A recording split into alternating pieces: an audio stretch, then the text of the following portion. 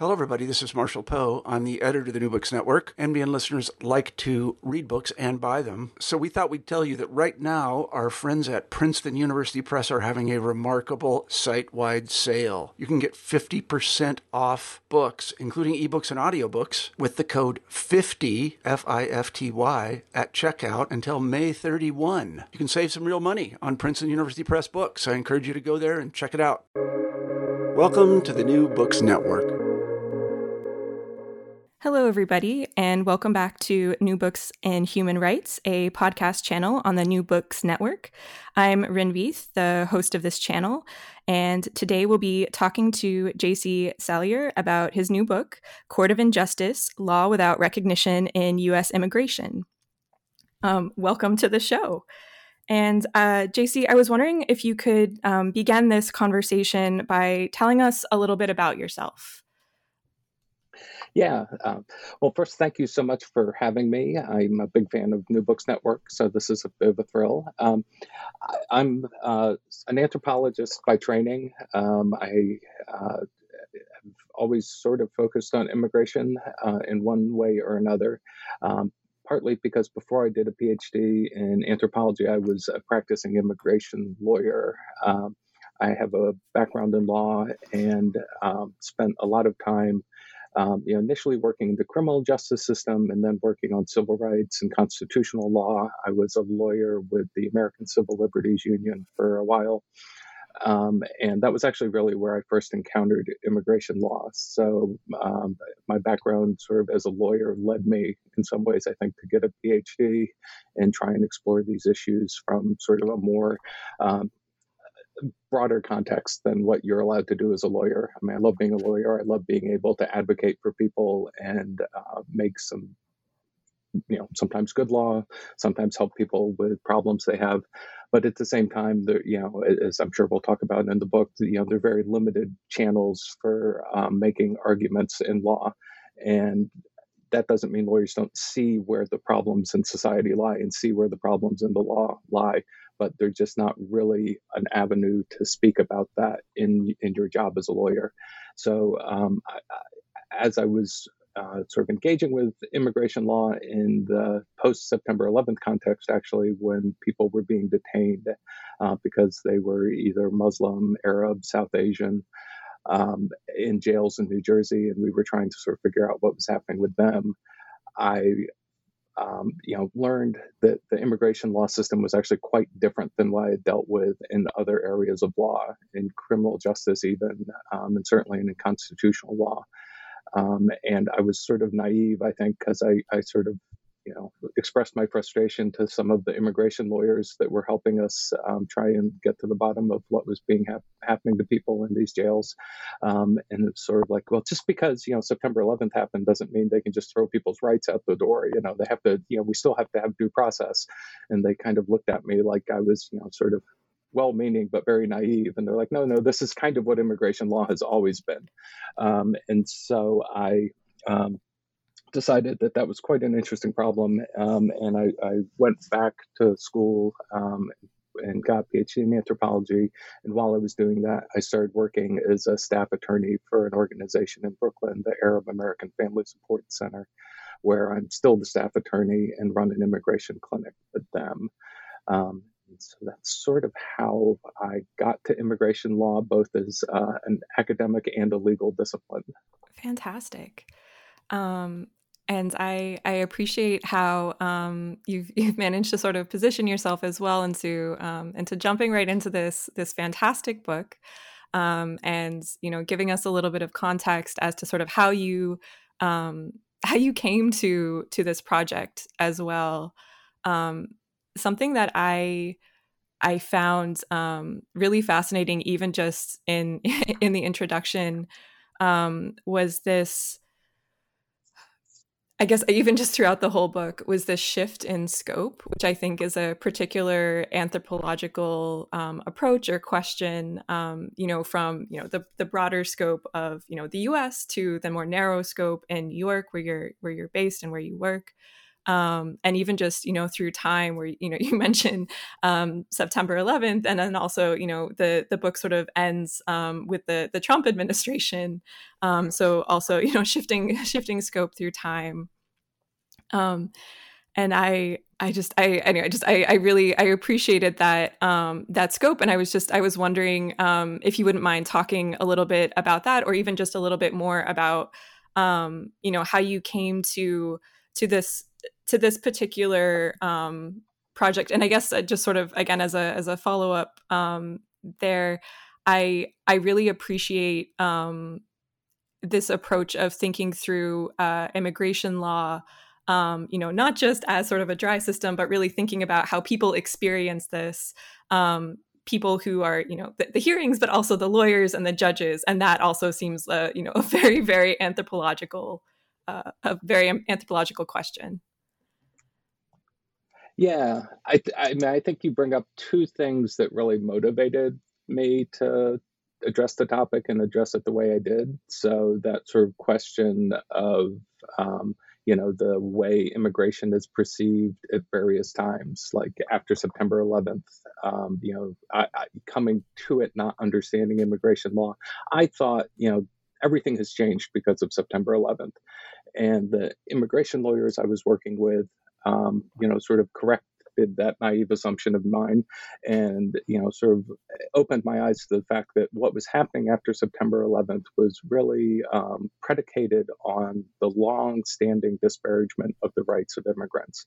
And even though perhaps the holding people without access to counsel, holding them without even giving them a charge was sort of extreme, even in that system, it was actually part and parcel of a system that had been operating for a very long time. And I think we see that again with the Trump administration. The scale and the mean-spiritedness of the anti-immigration policies under the Trump administration were spectacular, right? There were no bones about his anti-immigrant sentiments. There were really no bones about his racist underpinnings of his immigration policies. But at the same time, he really wasn't doing anything that wasn't allowed by current law, and he wasn't doing anything that wasn't actually hadn't been foreshadowed in other administrations in their treatment of immigrants.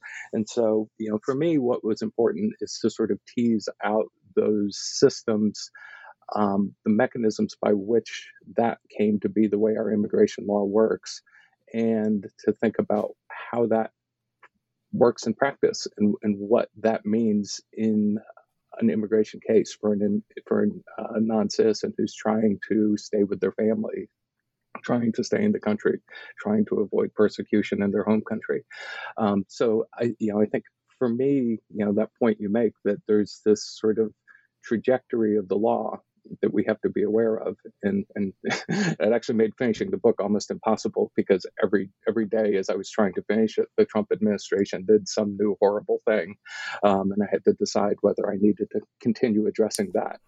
But because so much of what was happening was part and parcel of a system that has existed for centuries, I think you can point to those incidents as examples, and like the child separation policy, even horrific examples, but nonetheless examples of the way the law has so dehumanized non-citizens that they can be subjected to, horrific unjust treatment, and we still see that as "quote unquote" rule of law. So that was sort of one aspect of I think your point that really motivated me.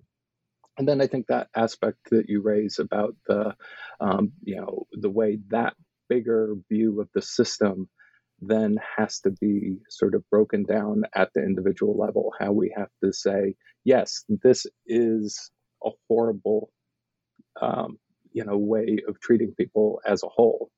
And that the immigration law system, if you look at it as a black box, is motivated by lots of things that are very nasty in American history, right? That, the earliest immigration law was the sort of naturalization law in like the 1700s that made it unlawful for anyone who wasn't a white free person to become a citizen. And that sort of racist underpinning we saw, replicated again with the Chinese exclusion bar, the Japanese or the Asian exclusion bar, and the Chinese Exclusion Act. And so, we can look at immigration law as a whole and say, yes, this is really problematic. But at the same time, within that bigger system, people are still having to advocate for themselves, and their advocates and their lawyers are still having to advocate for them. And in that area, yes, we see examples of the injustice that gets carried out in these courts. But at the same time, sometimes people are able to expand or push that law in a way that allows for the recognition of rights, allows for the context of people's lives, and recognize that they are entitled to some kind of relief, some kind of protection, or some kind of recognition. And so really, trying to balance those two things was one of my big motivations, I think. I wanted just to also follow up on something that you quickly said just now, and also that was in the book. And I was wondering if you could just briefly maybe just explain some of the surprise that you encountered with working with immigration law after your work with constitutional law. Just for those of us who are sort of outside the legal profession who may not understand these differences. I apologize. I did not hear that. The connection was not great. Oh, I'm so sorry. I don't know what's going on with this with the internet. Let me see. This is where the benefit of edits comes in later, where we can make this all nice and smooth. I was. I'll re-ask the question, and this also gives me the benefit of smoothing it out too. I'm wondering about something that you mentioned just now, and also something in the book, which is about the surprise that you encountered in engaging with immigration law, which I think also the surprise feels very anthropological to me. But what sort of was the differences that you encountered with immigration law, that a shift away from constitutional law? Just a brief explanation, or a brief summary of that for those of us who are not lawyers and who might not necessarily understand the context of that surprise. Yeah. That's a great question. And like I say, it really did sort of motivate me to move into this area, both as a lawyer and a scholar. So in some ways, we can understand that there's a lot wrong with society. But at the same time, if you work for an organization like the American Civil Liberties Union, or if you are a criminal defense lawyer, presumably you have not given up the hope that, within that system, you are able to make some change, that you are able to vindicate people's rights. I think there's sort of a way that lawyers have an optimism, and probably have to have an optimism, that they are able to marshal the right facts and marshal the right arguments to get the right result for their clients. And in the constitutional sense, when I worked for the ACLU, that was often the case, partly because we were almost always right when we didn't bring a case unless we were pretty sure that somebody's constitutional rights were being violated, or somebody's civil rights were being violated. And in that context, it was very often the case that, if a municipality was banning speech, or if a school district was violating student search and seizure rights, that we could rush into court, explain how this was a violation of somebody's constitutional rights, and get an injunction, get a remedy. Sometimes that could happen the same day. And in criminal court, which has been well documented to be deeply problematic, Michelle Alexander's sort of treatment of how the structure of the criminal law system is almost forces unjust results, that it's not just happenstance, makes that clear. But at the same time, in the criminal justice context, at the very least, everyone is given a lawyer when they go to court. That people aren't expected to be able to make legal arguments by themselves and face a government lawyer by themselves. So there is a way that, that was what I understood law to be and what I was expected due process to be. And at the same time, you also expected to be able to appeal those things, right? If, the nature of the beast is that one judge, has to make a decision in a case, but you have a chance to go to a higher court and say, this person got it wrong. Let's calm down. Let's, look at the law. Let's look at precedent, and let's review this and see if that actually makes sense. When I got to the immigration context, none of those sorts of things are part of the system. There's no, there's certainly no right to counsel in the immigration context. The conceit is that immigrants, often non-English speakers, often children, certainly not lawyers, are able to stand in a immigration court and make an argument for themselves against a trained government lawyer who does this every day in and day out, right? And what's more, several courts have, including the Supreme Court, have remarked on the complexity of immigration law, right? That, there are all these great quotes about how it's, a labyrinthine system, that it's Byzantine, that it's second only to the Internal Revenue Code in complexity in American law. And we're asking non-citizens who, have no legal training to try and navigate that by themselves. There's no way a system like that is going to produce a just result. The judges they're going in front of aren't judges. They're lawyers who work for the Department of Justice. They have, and we saw this particularly under the Trump administration, but it's always been the case, they have pressures from their employer, the Attorney General, which makes the system inherently unfair. I don't, and as I sort of go to pains to say in the book, there are not, it's not necessarily that all immigration judges are bad. A lot of immigration lawyers, particularly in New York, have a lot of good things to say about a lot of the judges they appear in front of. But the system is set up in a way that they're not really in a position to, one, consider all of the things they should be considering, and two, they're not in a position to necessarily render fair results. They're often not given the resources or the time to have a real hearing. So in that way, it doesn't really look anything like my understanding of what a court proceeding should look like.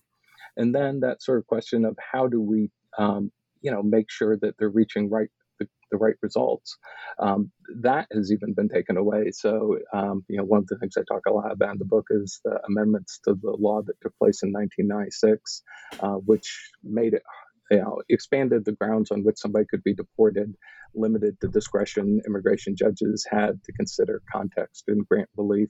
And then it also really limited courts' ability to review the decisions that immigration judges made to make sure that they're consistent, that they're following the law, and that they're fair.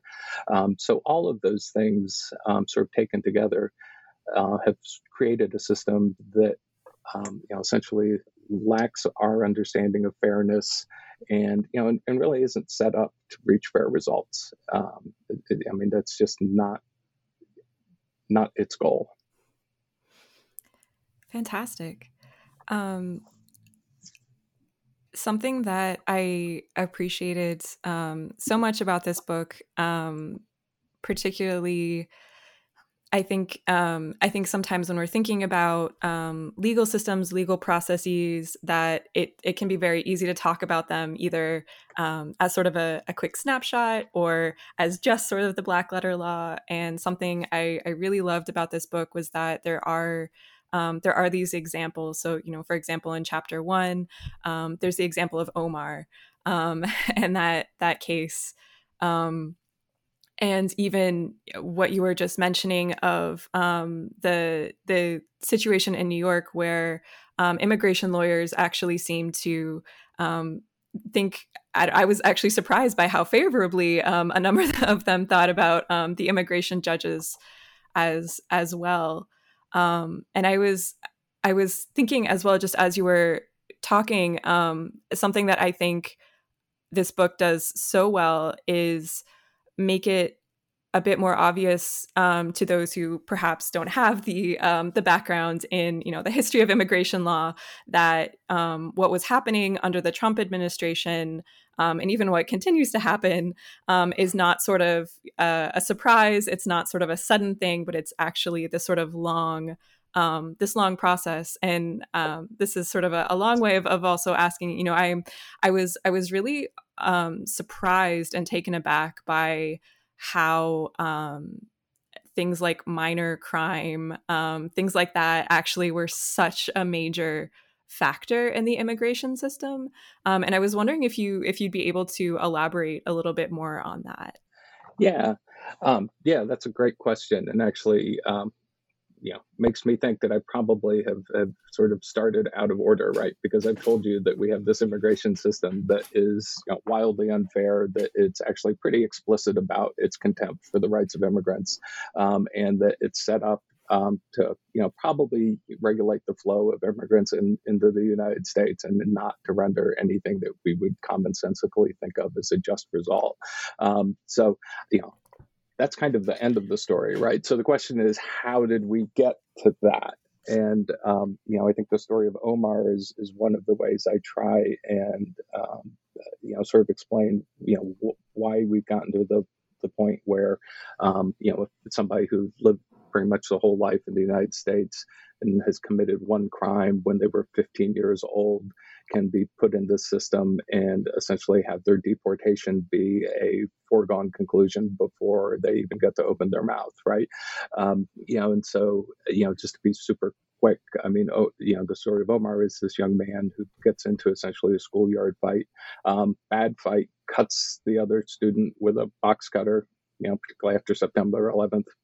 Bad thing to do, particularly if you're, Muslim and Arabic, and gets convicted as an adult in New York, even though it happened when he was 15, because we have they have been reformed to a certain extent, but when he was a child, New York had some of the harshest juvenile justice laws in the country.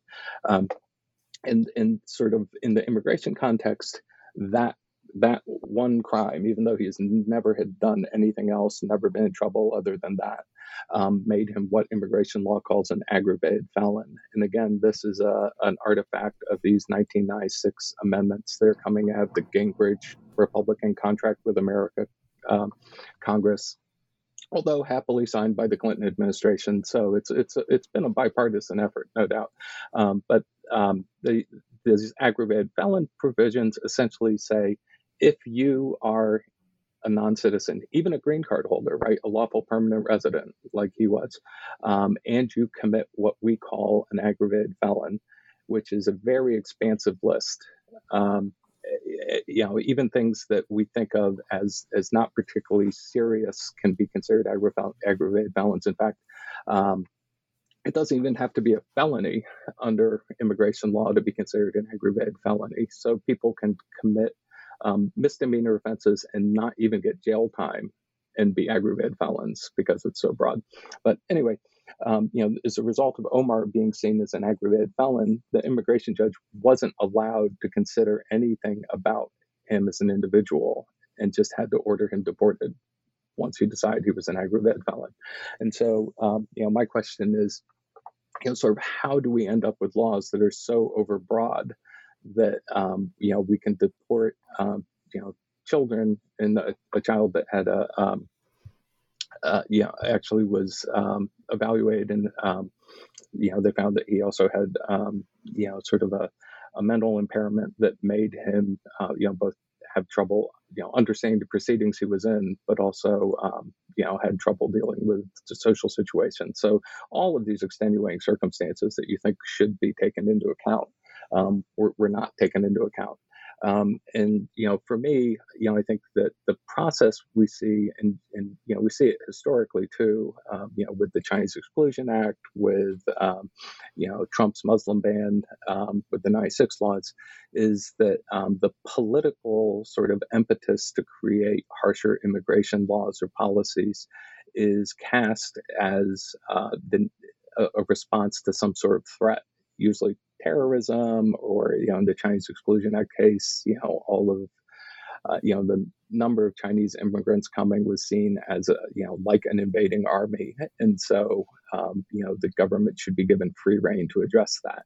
In '96, the narratives around immigration sort of shifted from just talking about undocumented immigrants to sort of immigration, being the source of crime, being the source of the threat to the fiscal health of the country, even though what's really happening was globalization, neoliberalism, which is what were making people's lives harder.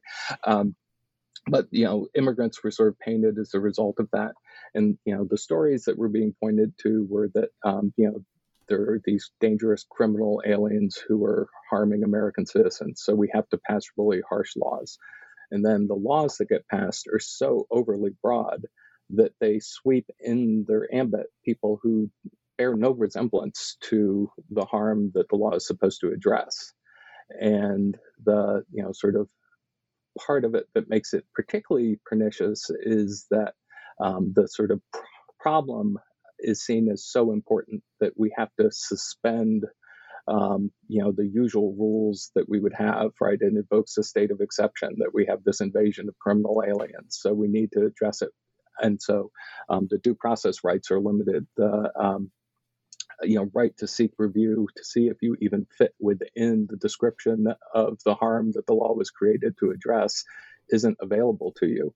And so, you end up with a situation like Omar's case where, a 15-year-old with a mental impairment who has a schoolyard fight, even a bad one, is probably not the criminal alien threat to the nation that was contemplated when the laws were created, but they were created in such an overbroad fashion that he's swept within that definition. And then that state of exception also suspends the sorts of normal rules that you would expect in a criminal justice system or a legal system. So he doesn't have the ability to even make the argument that he shouldn't be swept in that category in the first place. So I think, for me, that is sort of the way we get to a system that, it is so unjust is that's kind of the mechanism that we see operating over and over. Something that you just touched on now, and also something that was throughout the book a bit, was this idea that judges don't have enough discretion. And reading this, I was kind of surprised by this argument. It wasn't necessarily one that I had considered, but the way that you lay everything out with the examples of sort of how people can be caught up by these overbroad laws that have very serious consequences for people caught up in them. And I was wondering if you could talk a little bit more about the importance of judicial discretion and why this is such a major issue, within the immigration context that you're writing about. Yeah, it's so interesting because it is the perennial double-edged sword in the legal system, that we want there to be context, we want there to be some Solomon-esque judge who can met out the right decision, although really the cutting a baby in half is probably not a good decision either. But at the same time, if you give a judge too much discretion, then you're inviting discrimination, right? We see that in the criminal justice context that sentence length is definitely tied to race and class. Discretion is not a perfect answer to everything. There needs to be a system where we both have judges, able to exercise discretion in the sense of being allowed to consider all the relevant facts, being able to consider all of the context, and not just having the legislature issue these broad categories that sweep all sorts of people in them, without any ability to consider, what's the actual level of malfeasance that the individual has committed. And it's important to remember that in immigration law, we're not talking about the criminal system where a judge can issue find somebody guilty, but then, give a lighter sentence if somebody is, seems less culpable. I mean, in immigration, it doesn't matter why you're being deported. You get deported. There is no variation in the penalty, right? If that's the case, we need to be able to have some sort of way for judges issuing those deportation orders to consider the gradation and responsibility, the extenuating circumstances for why somebody may have broken immigration laws. What's their family context? How long they've been in the United States. I mean, at this point, the vast majority of undocumented people in the United States have been in the U.S. for over 13 years on average. In New York, the average person facing deportation has been in the country for, I think, almost 16 years at this point. So, I mean, these are Americans, right? So the need for these kinds of things to be considered, is very important unless you're willing to live with that overbreadth and unfairness I just talked about. One of the things that happened in 1996 was a lot of that discretion was taken away from immigration judges. And so, sort of one of the points I make, and mostly through talking to immigration lawyers who have been practicing for a very long time, is that there's a pretty big difference, a pretty big shift in how immigration proceedings worked between the pre-96 law and the post-96 law. It's both ratcheting up the number of things that you could get deported for, but it's also taking away the ability of judges to consider the equities of people's cases, to understand the context of why they're in immigration court in the first place. And a lot of folks, sort of pointed out, in the pre-96 era, you could actually conceivably see a non-citizen without a lawyer going in front of a judge and explaining their case and explaining, who they are, who their family ties are, what their community ties are, and having the judge kind of weigh that up against the immigration violation and deciding whether it's fair to deport them or not. That's been taken away. That's not possible anymore.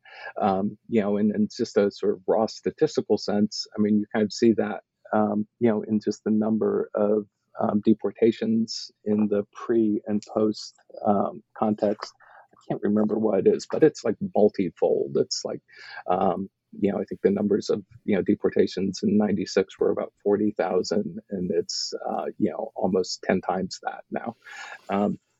So, that's, a direct result of that change in law taking away discretion. And then, I give the one example of Jane, a woman who was put in jail for drug trafficking and was sort of on the cusp of that change in law. And her case kind of shows the difference between when the judge has discretion to make these kinds of decisions and when they don't. So she was in a domestic relationship that was abusive.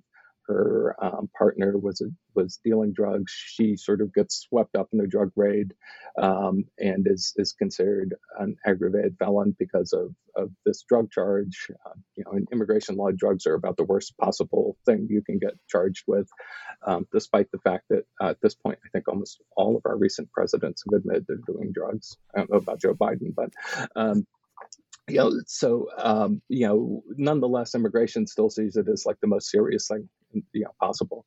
And so, under this changed law in 96, despite the fact that, she was in this abusive relationship, and then when she goes to jail, she takes advantage of every opportunity to reform herself and better herself. She finishes college in jail in a program that a local college is running. She ends up getting a master's degree and actually going into higher ed herself. And none of that can be considered under the sort of post-96 laws. And so she's already deported. But then because of a legal argument that gets made in front of the Supreme Court that says people whose convictions come from before 96 are entitled to the old laws. She's able to sort of say, no, wait, I get to make this argument that my equities can be considered like they used to be because this conviction comes from that earlier date. And once the judge is able to look at all of that, they're like, of course you don't deserve to be deported. And so that's what we've lost, right? By sort of making these broad legislative categories that don't allow judges to think. That's a fantastic answer.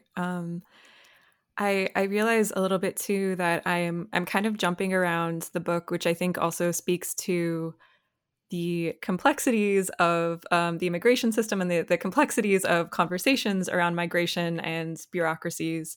But I wanted to sort of circle back to something that you had briefly touched on, and it's a thread that I found throughout the book, which is, again, I think perhaps a question of scope, but thinking about neoliberalism, but also the need for labor, which seems to be a major motivator for a lot of people to migrate. But also, I was surprised by the way that particular needs for labor really shaped the immigration laws and the history of migration laws.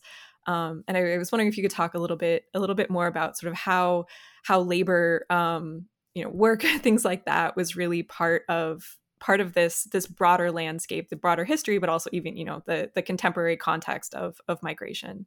Yeah, I mean that's a great question, and obviously sort of weaves its way through the book. I don't think I'd probably analyze it directly enough, but it's sort of hard to ignore labor in the immigration context, right? Immigration is actually been historically primarily a labor issue.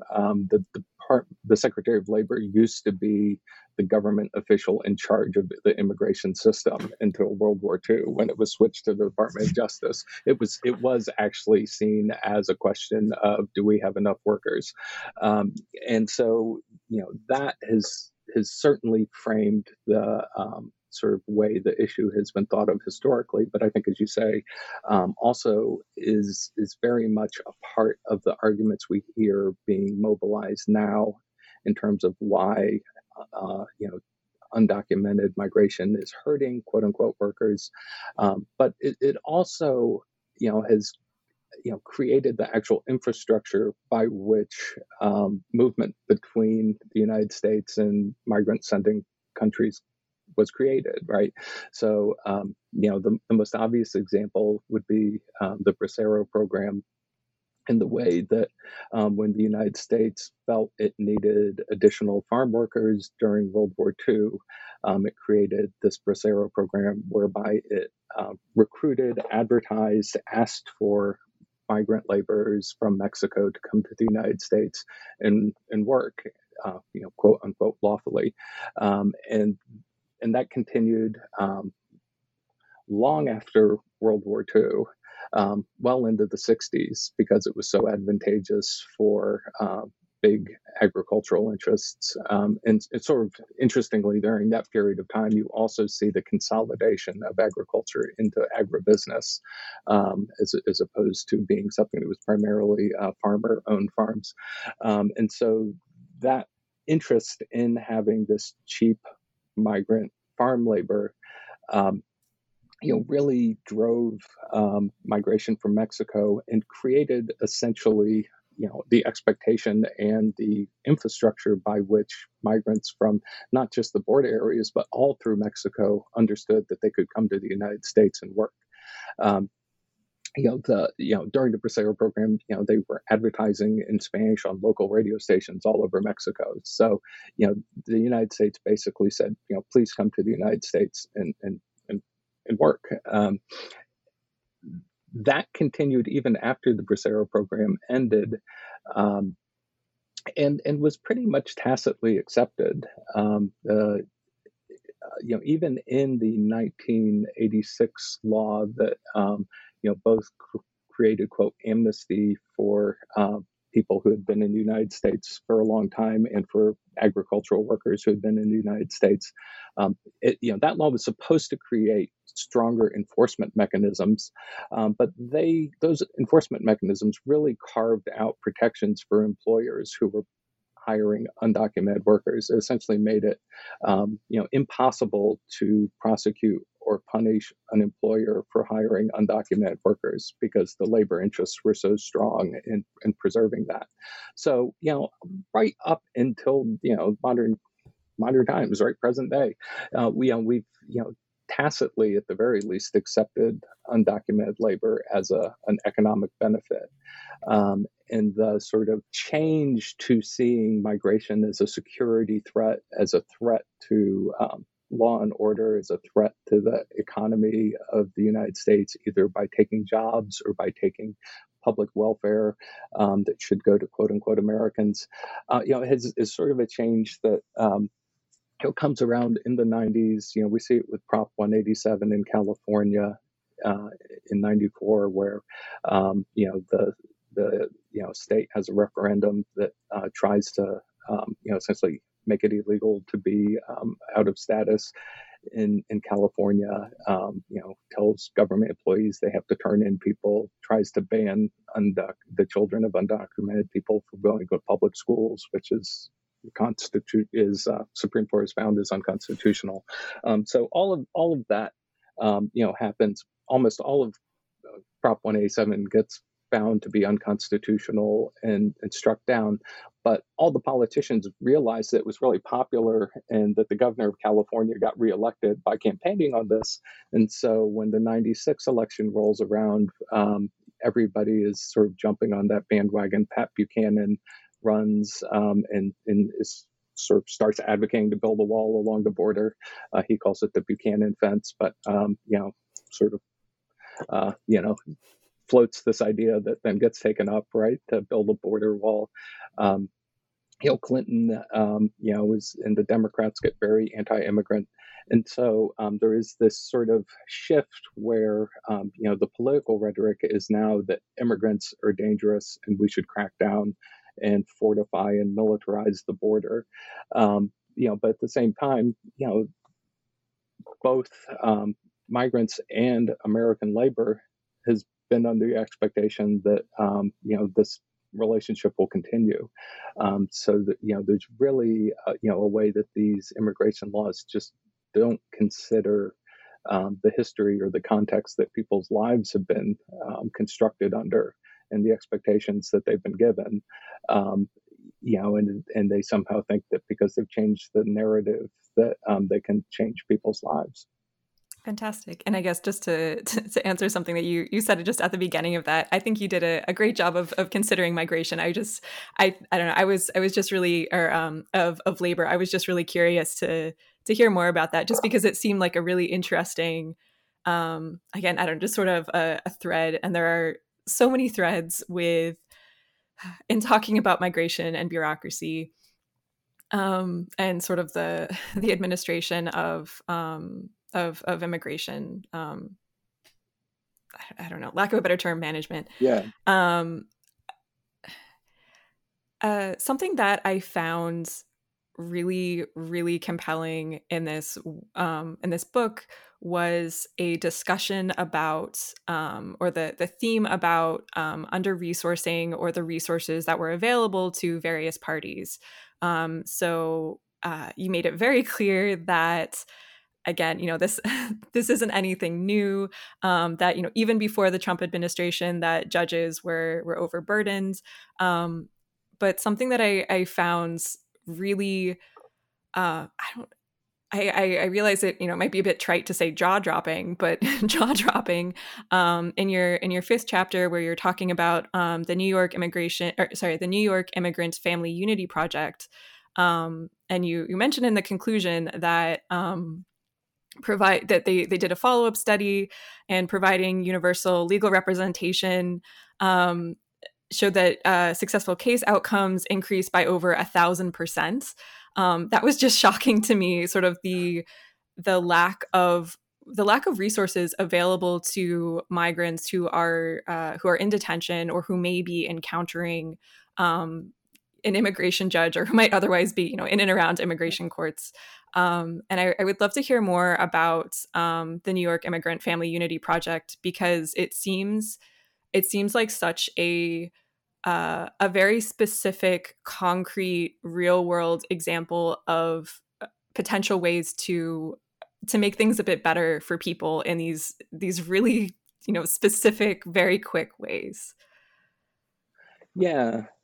That's, I think that's such an important point. And there is a way in, I think, immigration scholarship oftentimes where the criticism of the whole sort of makes you throw up your hands and be like, well, the only way to fix this is, we need a more cosmopolitan and humane approach to, everyone. And it's like, yeah, have you looked at the Senate lately? That's not going to happen anytime soon. So, are there things we can do within this system to at least, help as many people as possible? And the New York Immigrant Family Unity Project, NYFIP, has served this amazing example of, having a very radical transformation of the immigration system without changing a single law. So essentially, it came about, because a Court of Appeals judge in the federal courts in New York, the Second Circuit, which sits in New York, looked at these cases that were coming up and realizing that they were coming up because people didn't have lawyers, or the lawyers they had were terrible. And they were not making the legal arguments that could have helped these people, or not getting the facts documented that could have helped these people. And so the courts were having to, affirm their deportation, even though he could see that, somebody probably could have done something for them. And so out of that came a study that looked at the sort of rate of representation and the impacts of not having representation in New York. And, the sort of top line, message was folks who were not in detention, who had a lawyer in New York, won their immigration cases 73% of the time. Folks who were in detention and didn't have a lawyer won their cases 3% of the time. And so it became really, and there's some compounding factors in there, but, it still became very clear that the reason people were losing their cases wasn't because they didn't have meritorious cases, not because they weren't entitled, even under these crappy laws, to some kind of relief, but because they weren't even able to access the relief that was available to them under this very unfair system. And so, as a result of that, folks, at a lot of nonprofits, the Cardozo Law School, a bunch of organizations, Vera Institute, were able to lobby the city council to start a pilot project to provide immigrants who were in detention and were at 200% of the poverty line with an attorney. So it was essentially a universal representation system for indigent defendants, like a public defender system in the criminal courts. And in the part, they were able to do this by demonstrating that it was actually in the city's best interest, right? That the folks that were being deported were they were New Yorkers, right? They were part of the city. They were, workers. They were family people who had children. It was costing employers money when they lost a well-trained, reliable employee who got deported. It was hurting families when a parent was deported. It was hurting the city when a parent who was working was deported, and the parents' children had to go on welfare or even were put in foster care. So all of these things that were happening because of the dysfunction of the immigration system were actually hurting the city. And so the argument was, you can actually spend this, it's going to cost you this money no matter what you do. So you might as well give people lawyers. And so The pilot project was, run for a couple of years and showed, as you say, this huge success in terms of improving the rate at which people won their cases, and has been expanded to full funding. So everybody who's detained and meets the criteria in New York receives an attorney. It's been expanded to other parts of New York by the state legislature. I believe there are about 43 other municipal jurisdictions that have started some other version of this. And so it has been, as you say, a very practical, real-world way to, challenge these inequities. And then, the benefits have been, both personal, right? That it is worth doing just because people who didn't deserve to be deported aren't being deported. But it's also having systemic impacts, right? So, first of all, these are excellent lawyers. This is what they do day in and day out.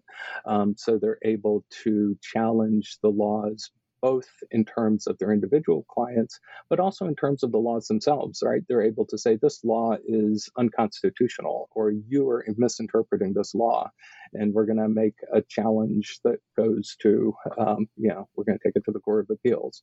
And through doing that, they've been able to change the immigration laws, at least in their jurisdiction, not just for their clients, but for everybody. It's been, one of the big victories has been on, like I said, controlled substances is, sort of one of the worst things you can get convicted of in immigration contexts. And they've been able to find some relief for folks in that context with a couple cases where they've gotten the interpretation of the law changed. So that's one aspect of it that's creating systemic change. And another is, they've been, also able to see, how the system works, right? How are their clients treated, not just as individuals, but, how are all the immigrant detainees in New York treated? And so they actually can advocate for their clients, not just in terms of deportation cases, but in terms of, conditions, how detention facilities are run, how people are treated when they're in detention. Obviously, with COVID, that's become all the more important. And then, they also, sort of similarly have been able to sort of paint a profile of who their clients are and say, let's think back to why these laws were enacted in the first place. They were enacted because the United States is being overrun by dangerous criminal aliens. And so we need to have these really harsh laws to protect ourselves. And then, you can look at the folks who NYFIP is representing. And, who are they? Oh, well, they're basically like every other New Yorker, right? They have the same labor force participation. Like I said earlier, most of them have lived in the United States. The average is they've lived in the U.S. for 16 years. I think a third of them have children in the United States. I think almost half have children in the United States. A third of them are married to someone in the United States, right? So this is, really who is impacted by these laws. So it allows us to change the sort of narrative and ask ourselves if this is really how the laws are playing out in reality, and it looked nothing, the people we're deporting look nothing like the people we said we were afraid of. Maybe we should change the laws. So I could talk to you about this book for hours, but I realize we are quickly approaching the end of our time together. And something that you mentioned at the beginning of even as you were writing this, every day the Trump administration would come out with something new, and so having to sort of constantly update things. And again with the caveat that talking about migration can be sort of taking a quick sort of temporal snapshot. It was interesting for me to be reading this at a time when the news of Afghan refugees is in the news in the U.S., as well as some really upsetting news coming out about Haitian asylum seekers. And so I was wondering if you could tell us a little bit about sort of how you see this project or this sort of work happening now, or if there's if this is a I'm going to re-ask the question. If there's, I'm wondering if you're, I'm wondering how you are considering these questions that you bring up in this book now in the sort of contemporary climate. How you're thinking of the changes that have even happened post Trump administration, because we're under the Biden administration now, and if you could give us any insight into sort of the current projects that you're working on, or ways that you see this particular project still speaking to the news really today.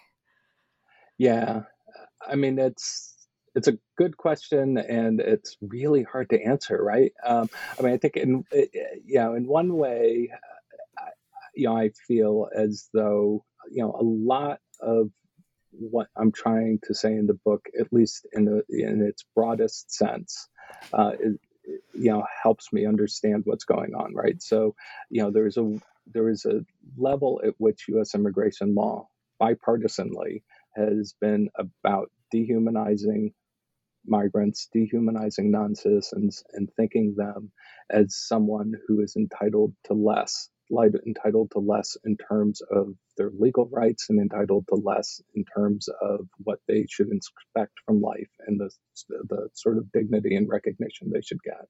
And I think it is clear from the sort of Biden administration's response to its handling of Afghanistan that they just did not provide any real consideration for the lives of people who their actions, they being the United States government's actions, had imperiled. Right, that these are people who